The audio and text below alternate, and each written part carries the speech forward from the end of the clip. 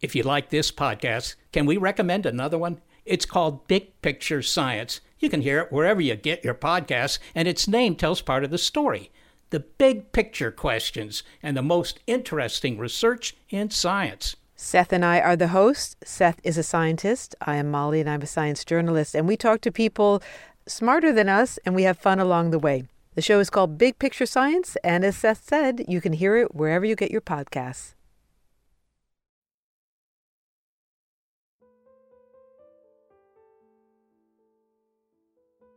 You'd be hard-pressed to find a more remote place on Earth than Bouvet Island.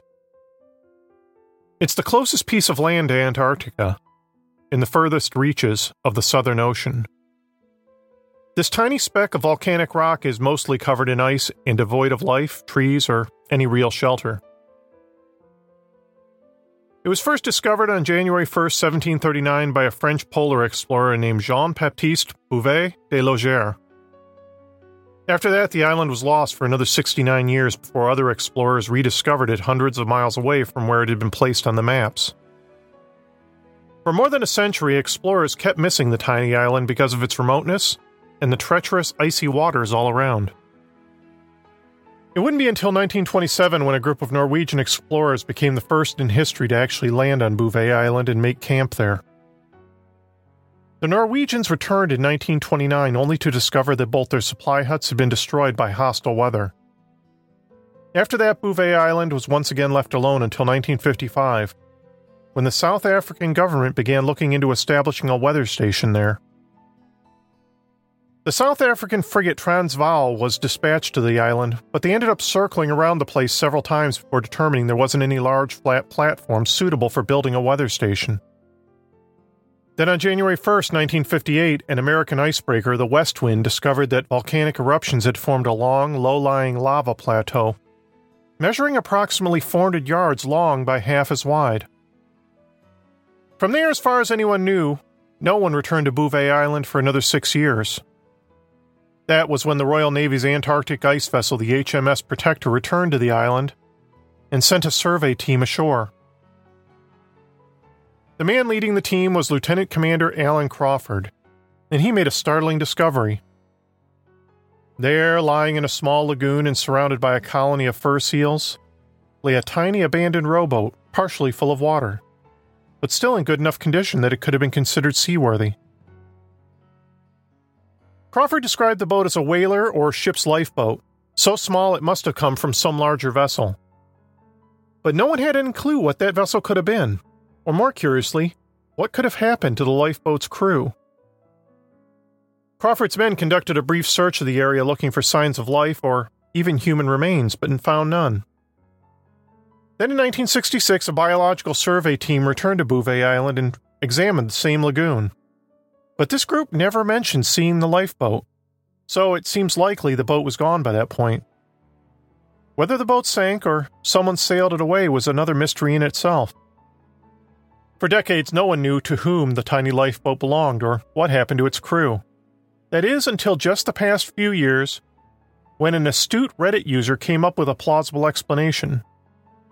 The user discovered an obscure reference in a report about a Russian whale catcher and research vessel, the Slava 9, who appeared to have visited Bouvet Island on November 27, 1958.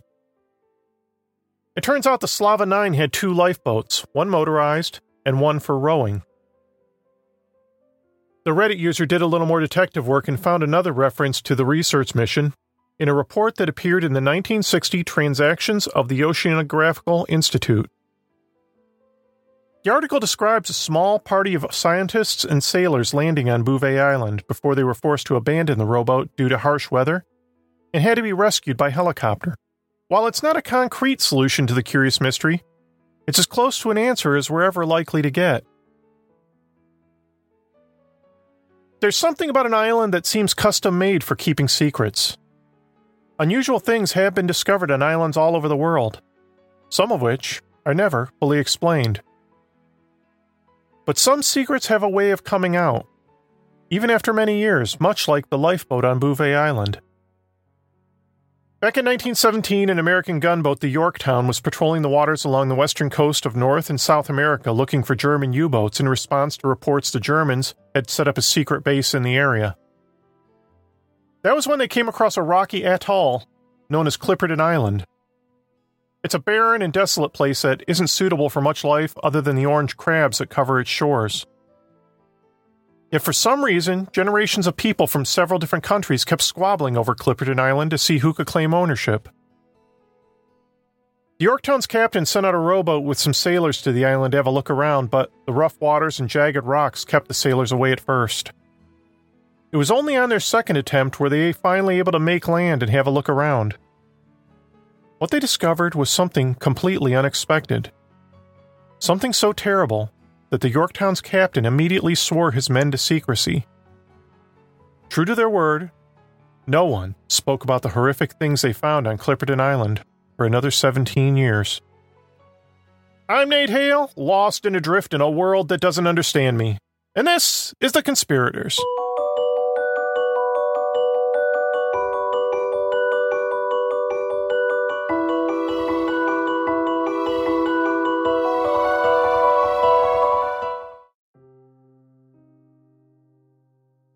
The first thing you have to understand about Clipperton Island is just how inhospitable it really is. It's tiny, for one thing, just 2 miles across in its widest direction. The island is actually a ring-shaped atoll that rises up out of the ocean about 670 miles off the southwest corner of Mexico. And before you even get there, you have to navigate through treacherous, shark-infested waters. Then you're faced with the actual challenge of reaching shore. Much of the outer rim is covered in sharp, pointy coral, as well as the aforementioned orange crabs that will strip an injured man's flesh down to the bone given the chance. The wet season lasts from May to October, bringing nothing but massive waves and torrential rain. And for the remainder of the year, the entire island reeks of ammonia. There's hardly any natural vegetation either, save for a few scraggly coconut palms that somehow defy nature. Knowing all this, it should then come as no surprise that Clipperton Island has remained largely uninhabited throughout much of its history. I say largely uninhabited, though, because that hasn't always been the case. People keep trying to live there because they see value in the tiny ring-shaped rock. As far as the history books go, the island was first discovered by a Spanish conquistador named Alvaro Cedron in November 1528, after being commissioned by Hernán Cortés to find a new route to the Philippines. The island was then rediscovered on Good Friday, April 3, 1711, by a couple of French explorers, Martin de Chesseron and Michel de Boucauge, who claimed the island in the name of France and christened it the Île de la Passion, or Passion Island. But their initial attempts to land their rowboats on the jagged shores proved so difficult, they didn't actually make land. Instead, they simply rode around the island shouting out a proclamation claiming the island in the name of France. The French weren't the only ones who laid claim to the island, nor would they be the last. The current name comes from an English pirate and privateer named John Clipperton, who was said to have used the island as a base for his raids on shipping vessels throughout the area. As a privateer, Clipperton worked in an official capacity for the British Crown to stymie Spanish efforts to expand their shipping operations in the area. It's believed Clipperton and his men set up shop for a time in the caves scattered around the island's highest cliffs. France, the United States, Britain, and Mexico have all laid claim to the island throughout its history. You might wonder why so many different people would show so much interest in the tiny desolate rock. In short, the answer is guano. The island is literally coated with it. That's also why the place stinks of ammonia. For a long time, the massive load of bird, bat, and seal droppings were highly prized as both a natural fertilizer and a key component of gunpowder because of its high levels of nitrogen and phosphorus. Between 1858 and 1917, each of those four countries tried to establish a permanent residence on the island in order to mine all that valuable guano. In 1856, the United States passed a law called the Guano Islands Act that in effect made it legal for the United States to set up mining operations on any guano-rich island anywhere as long as it remained uninhabited and unclaimed by any other country. In 1892, the U.S. tried annexing Clipperton Island and setting up a small mining operation there, But the venture proved so costly, and the island was such a difficult place to live that the operation struggled for years. There are differing accounts of what happened to the Americans. One story claims Napoleon sent a squad of French troops to the island and forced out the U.S., whereas another version says that in 1897 the Mexicans decided they were going to claim the island for themselves, even if they had to resort to trickery to get it. Considering the island's proximity to Mexico, they felt they had a stronger claim to it than anyone, so they sailed a small group of Mexicans to the island and managed to lure 2 of the 3 remaining Americans away. Then, as soon as they were gone, they planted a Mexican flag on the shore and claimed it for themselves. Things became even further complicated when in 1899 a British company decided they were going to set up a guano mining operation of their own, and they didn't give a damn which country claimed to own the island. In any case, Mexico didn't put up much resistance and instead let the British have their way. The British built the first major settlement on Clipperton Island, constructing homes and planting gardens on the rocky shores. But within a few years, the guano market quickly became a little too, saturated, shall we say. Fertilizer prices plunged, and by 1910 the British company decided the operation just wasn't worth the expense. They removed all their employees save for one island caretaker, and left the other major stakeholders to determine Clipperton Island's future. After that, France and Mexico signed an arbitration treaty to determine who was the rightful owner of Clipperton Island. Officially, King Victor Emmanuel III of Italy was given the final say in the matter. But meanwhile, the Mexicans weren't wasting any time. In 1910, Mexican President Porfirio Diaz sent over a group of 13 soldiers to guard the island, including a de facto governor named Ramon Arnaud. When they got to Clipperton, there was already a group of houses and a newly built lighthouse courtesy of the British waiting for them to occupy. Those 13 soldiers brought with them their wives, children, and servants, despite the number of warnings they were given to them about how difficult life would prove to be on the island. Within a year, close to 100 people were living and working on Clipperton Island. But it wouldn't remain that way for long. Pretty soon, disease and other factors would devastate the island's population. In 1914, an American vessel wrecked on the island.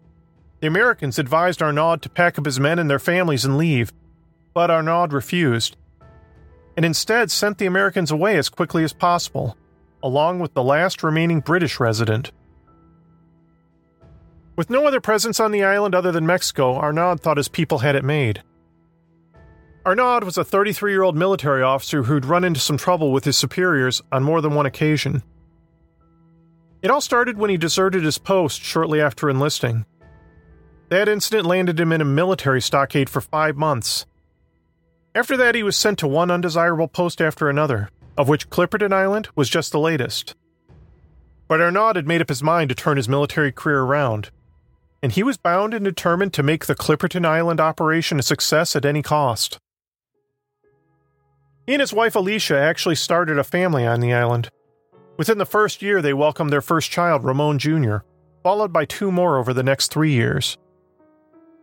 Other soldiers too welcomed new lives into the world, and although life on the island could feel monotonous at times, there remained hope for the future. But soon, that ended too. Arnaud remained largely unaware of a developing revolution back in his home country that would cause the government to divert its attention away from the tiny island. At the same time that was happening, so too did World War I break out following the assassination of Archduke Franz Ferdinand of Austria. The tiny community on Clipperton Island was almost entirely dependent on ships from the mainland for food and information. The few warnings Arnaud received from the last few supply ships that he might want to consider rounding up his people and heading home fell on deaf ears. Pretty soon the supply ships stopped coming altogether, which left Arnaud and his people in a lot of trouble. This meant that Arnaud and his people had to rely on what they could scrounge for themselves to eat and drink from the island itself. There was a shallow freshwater pool in the center of the island where they got their drinking water. But after a series of storms wiped out their vegetable garden, that meant the only food supply they had came from the island's native crabs, fish, bird eggs, and coconuts. The problem was there was no good source for vitamin C among the available food sources, which meant by 1915 many of the men began to die off from something that had wiped out nearly 2 million sailors between the 15th to the 18th centuries: scurvy. Today we tend to think of scurvy as a bit of a joke in old pirate stories. But scurvy was a serious concern a few centuries ago. People suffering from scurvy encounter a terrible set of symptoms. Early on, the skin begins to blister. Soon, tiny blood blisters erupt into full-blown ulcers. Eventually, the gums begin to turn black and putrefy. The bones become brittle, and old breaks that had long since healed would spontaneously crack once again. As the skeleton breaks down, so too does the circulatory system. Blood vessels begin to burst, leaking blood into the muscles that then coagulates throughout the body. Eventually, as your body begins to literally rattle as your brittle bones begin to shake, you're also at constant risk of seizures or even an aneurysm at any moment. In the end, though, most deaths from scurvy occur as you simply bleed to death inside your own skin. So yes, scurvy was no joke, and Arnaud's men began to drop dead of the terrible disease one by one. Within a year, most of the men were dead, and many of the women and children as well. The remaining survivors buried the bodies deep within the sand to keep them away from the orange crabs that would have made short work of them. For a while, despite his people suffering and dying, Arnaud remained stubbornly reluctant to abandon the island. It was only once his wife became pregnant with their fourth child did he really begin to seriously consider seeking help. By then, he was down to only 5 men, including himself, most of whom were all weak from malnourishment and vitamin deficiency. Then one day in 1916, they could see a massive storm brewing on the horizon. At the same time, Arnaud swore he could see a ship in the distance. He decided to take a chance and use the last remaining boat they had, and took his last 3 soldiers with him out on the ocean. There's some debate that remains whether Arnaud really saw a ship at all, or if he was suffering from delusions at that point. We don't know exactly what happened next, but some of the women who watched terrified from the shore could see some sort of commotion happening on board the tiny rowboat. It appeared to some of them as if a fight broke out as Arnaud's men tried to seize his weapon.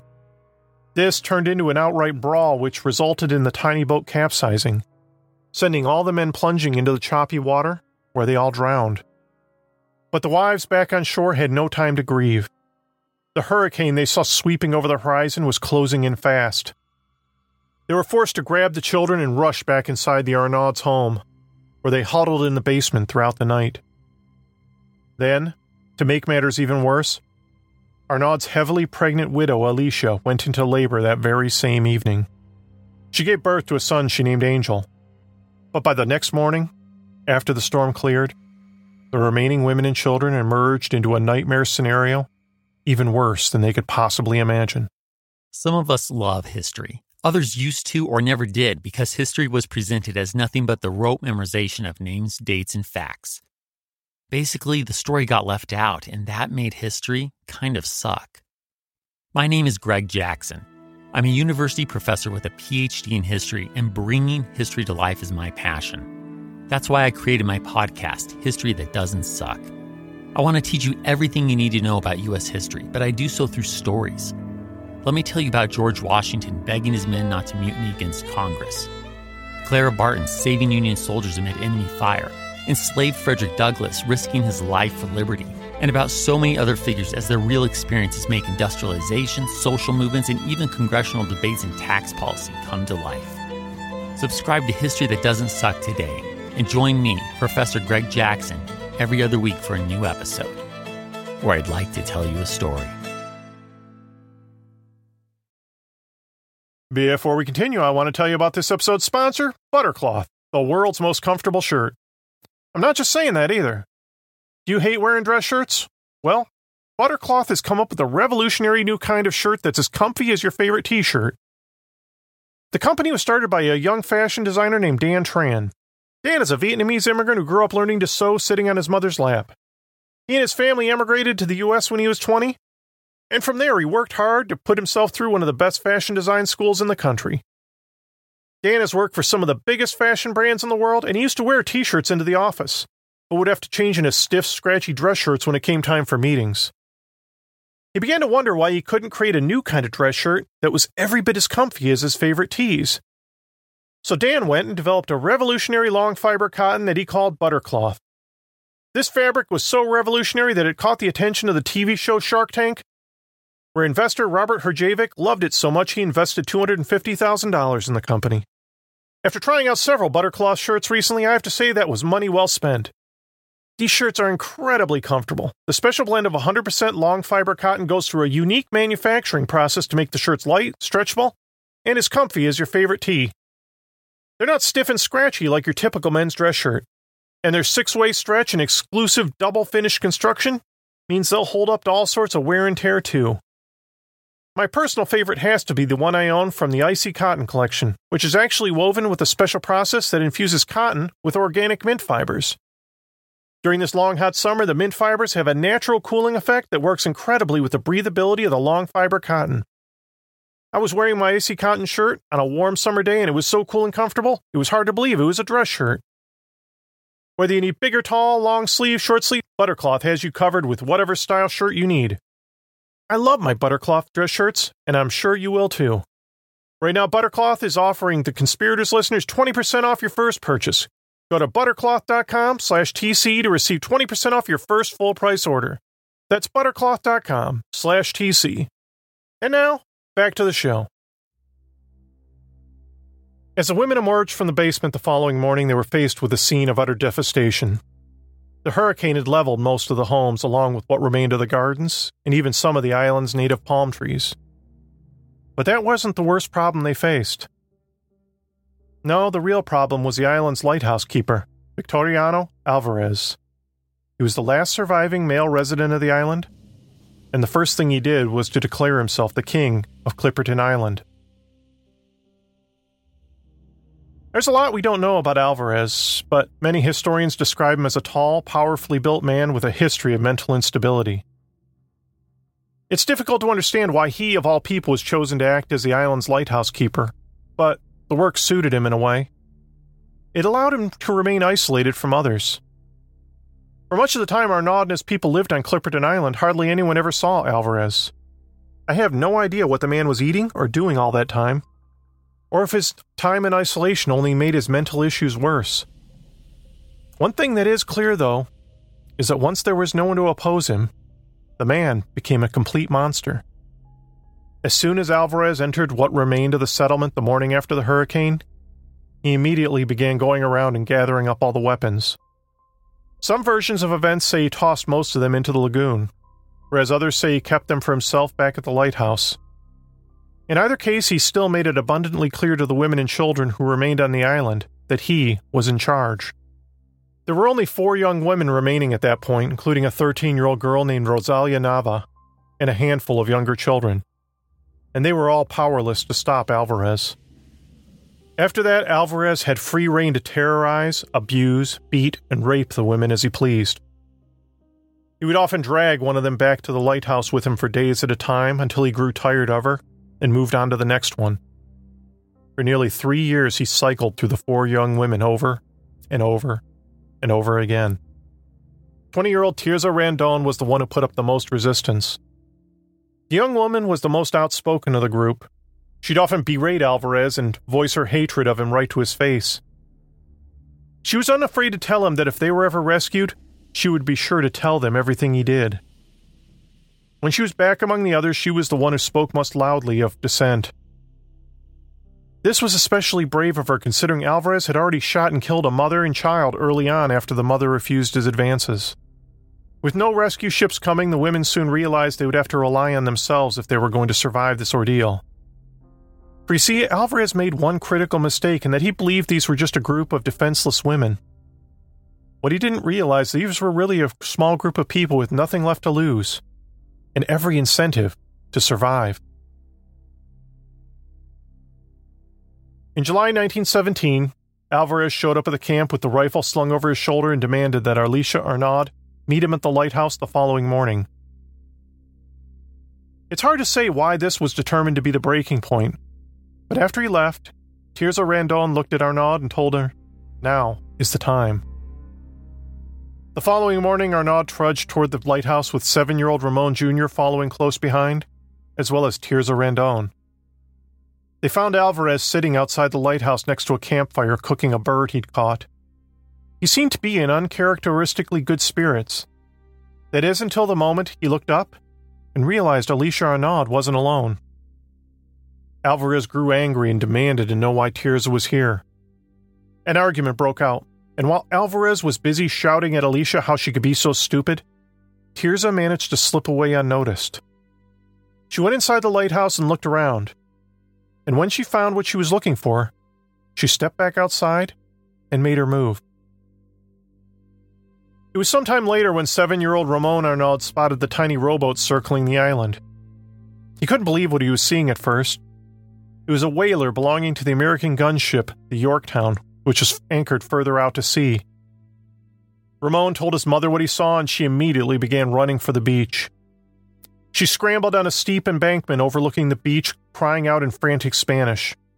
Her cries caught the attention of the others, and soon she was joined by the other women and children. They all capered and danced on the hot sand now that help was finally here. But after a while, their celebrations died down when they realized the whaler was having trouble finding a safe place to come ashore, and instead sailed away. The women then wondered what they would do if the boat never came back. They began to openly discuss the possibility that they would use the remaining bullets in the rifle to kill each other, or just drown themselves and the children in the lagoon if the boat never returned. But soon it did come back, and this time it successfully made land.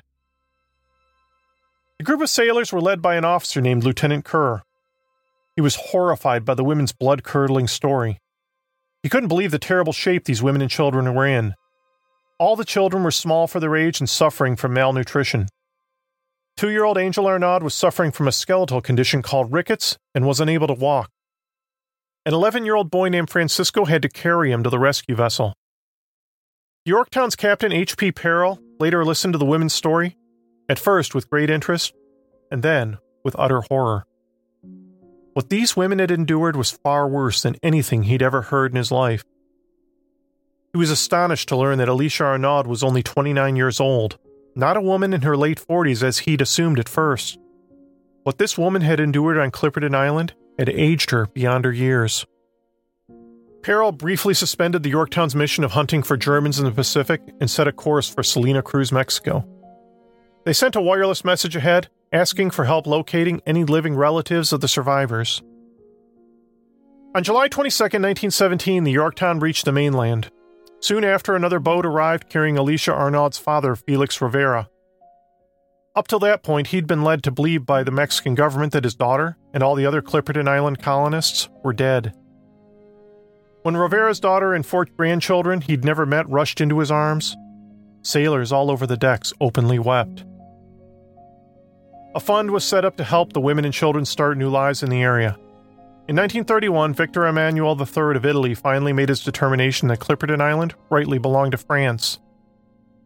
Over the decades that followed, there have been occasional visitors to the island. Some military operations were conducted there, along with some scientific expeditions, including one by Jacques Cousteau in 1980. There have even been a few other castaways, but no one has ever tried to make a permanent settlement on Clipperton Island ever since the terrible events of 1917. As for the women themselves, their story was often spoken about in whispers all throughout western Mexico. Many rumors persisted about what really happened to them. It was known the women had been trapped on a tiny island, and that all their men had died save for one who some say went crazy and terrorized them. But what happened to that man? For that part of the story, there remained only speculation. Captain Peril listened to the story told to him by Alicia Arnaud and the others, what they said happened to Victoriano Alvarez, with some skepticism. The captain later returned to Clipperton Island and went ashore with Lieutenant Kerr to see for himself what really happened to the man. The first thing that struck them when they found the man's rotting corpse was just how gigantic he was. Somehow the crabs hadn't yet picked his massive corpse apart. It became readily apparent just how much control the man had been able to exert over the other women just based on his size alone. What also became immediately clear was that the story the women had told the captain about how Victoriano Alvarez died wasn't what really happened either. It didn't take a crime scene investigator to see how badly mutilated Alvarez's body was, and to know that he'd been murdered. That morning, when Alicia arrived at the lighthouse with Tirza for her final confrontation with Alvarez, played out like this. While Alvarez angrily shouted at Arnaud, Tirza snuck inside the lighthouse looking for a weapon. She found a hammer and came back outside. Before Alvarez knew what was happening, Tirza snuck up behind him, and smashed his skull as hard as she could. After that, both women were on him. Tirza kept swinging away with the hammer while Alicia Arnaud picked up a hatchet Alvarez had been using to chop firewood. She went to work hacking away at his face and limbs while Tirza smashed his bones to pieces. The man was almost certainly dead long before they were finished. Captain Peril and Lieutenant Kerr looked at the bloody crime scene and knew the legal trouble the women would be in if the truth ever came out. So they made a vow right then and there never to reveal the truth to anyone. Their final report on the incident contains no mention of how Victoriano Alvarez really died. When asked, they repeated the same story Alicia Arnaud had told them, that the man died of scurvy.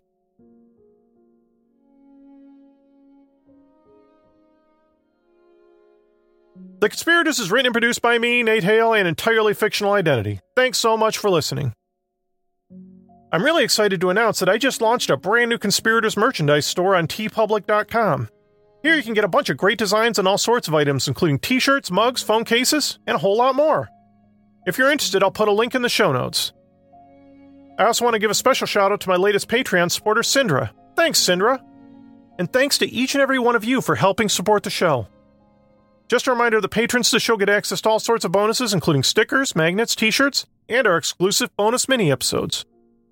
If you're not on Patreon but still want to help us out, I encourage you to subscribe, rate, and give us a 5-star review on Apple Podcasts. Each one of your ratings and reviews really helps us out by spreading the good word about the show. If you're not on Apple, not to worry. You can also find us on most of your other favorite podcast apps. We also have a website, theconspiratorspodcast.com, where you can hear our entire back catalog of shows. You can find us on most of the major social media platforms too, including Twitter, Facebook, and Instagram. Lastly, before we go, I wanted to share a promo from my friend Laura Norton, who does the excellent podcast The Fall Line. Laura has a new show coming out that I think Conspirators listeners will really dig called One Strange Thing.